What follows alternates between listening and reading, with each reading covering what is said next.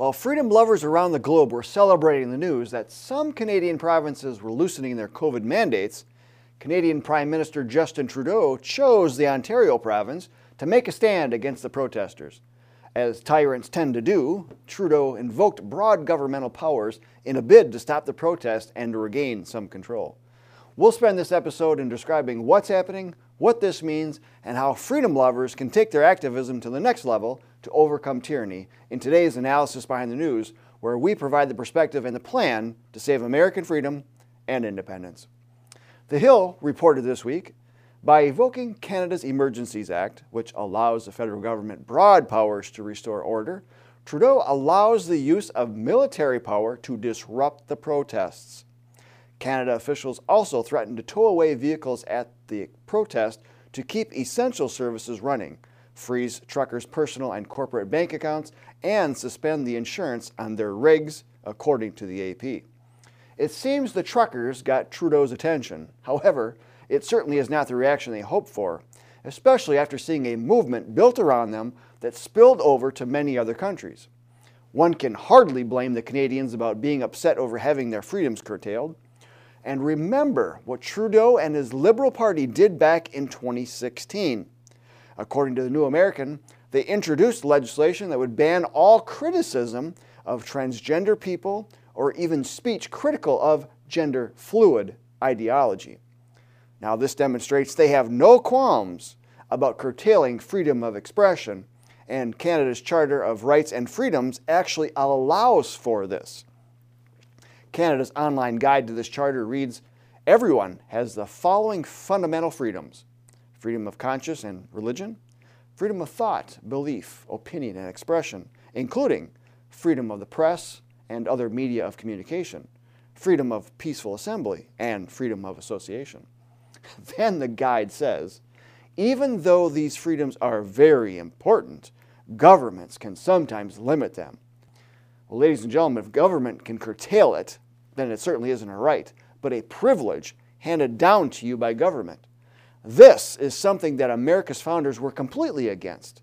But much like the example of American state legislatures handing emergency powers to governors to lock down churches, businesses, schools, and by extension, homes, the Canadian federal government gave its Prime Minister powers to curtail freedom of peaceful assembly, freedom of association, and freedom of expression.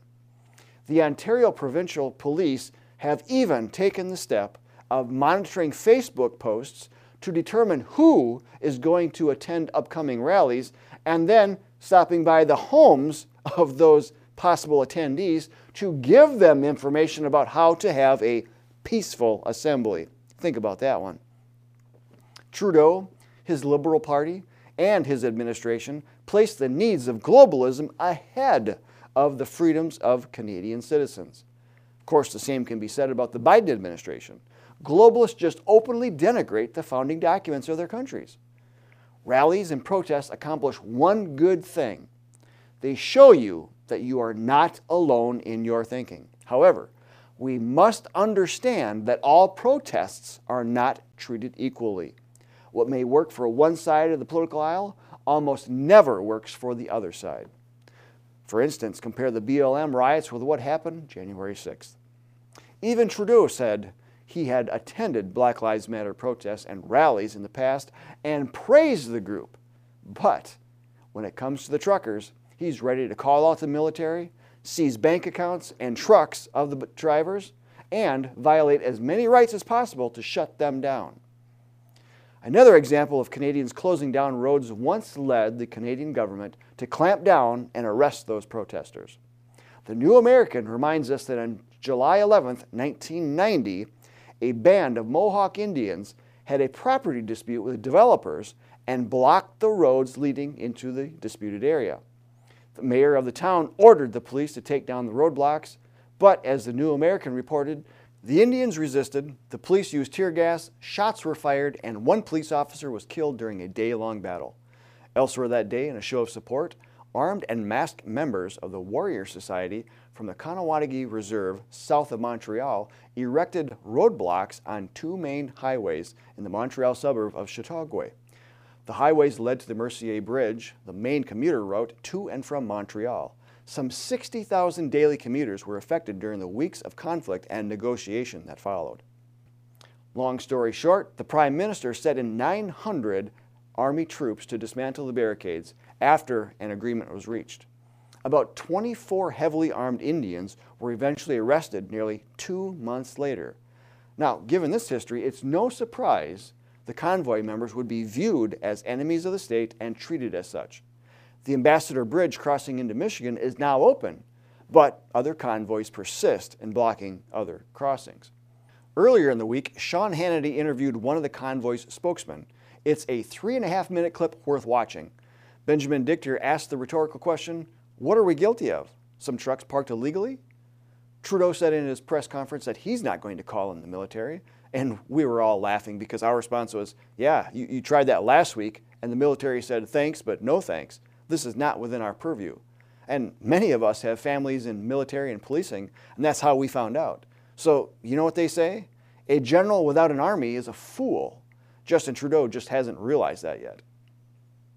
According to the AP, the Biden administration urged Trudeau last week to use federal powers to end the truck blockade. An American convoy is currently being planned for the beginning of March to arrive in D.C. What awaits those truckers when they get there is anybody's guess. Will elected officials direct police to reroute this specific truck traffic away from D.C. and into free speech zones? Will Biden have the military reroute traffic?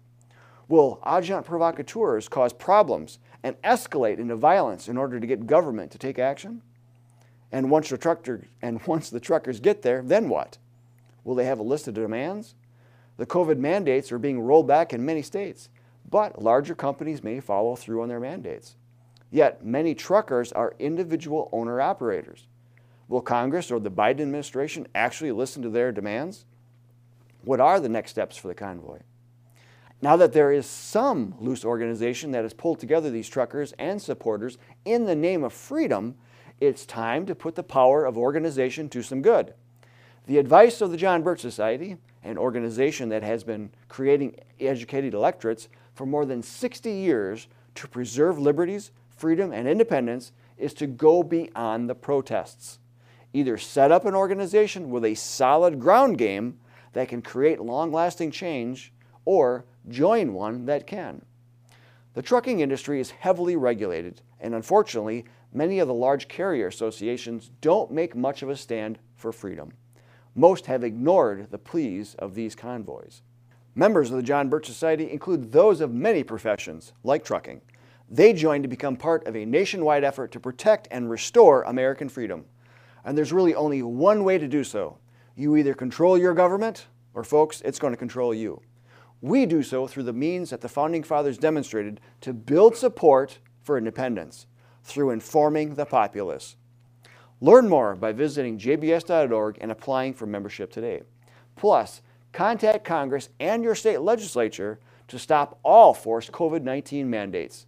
Links are in the video description. I'm Bill Hahn for the John Birch Society. Until next time, stay informed, stay active, and get organized, Patriots.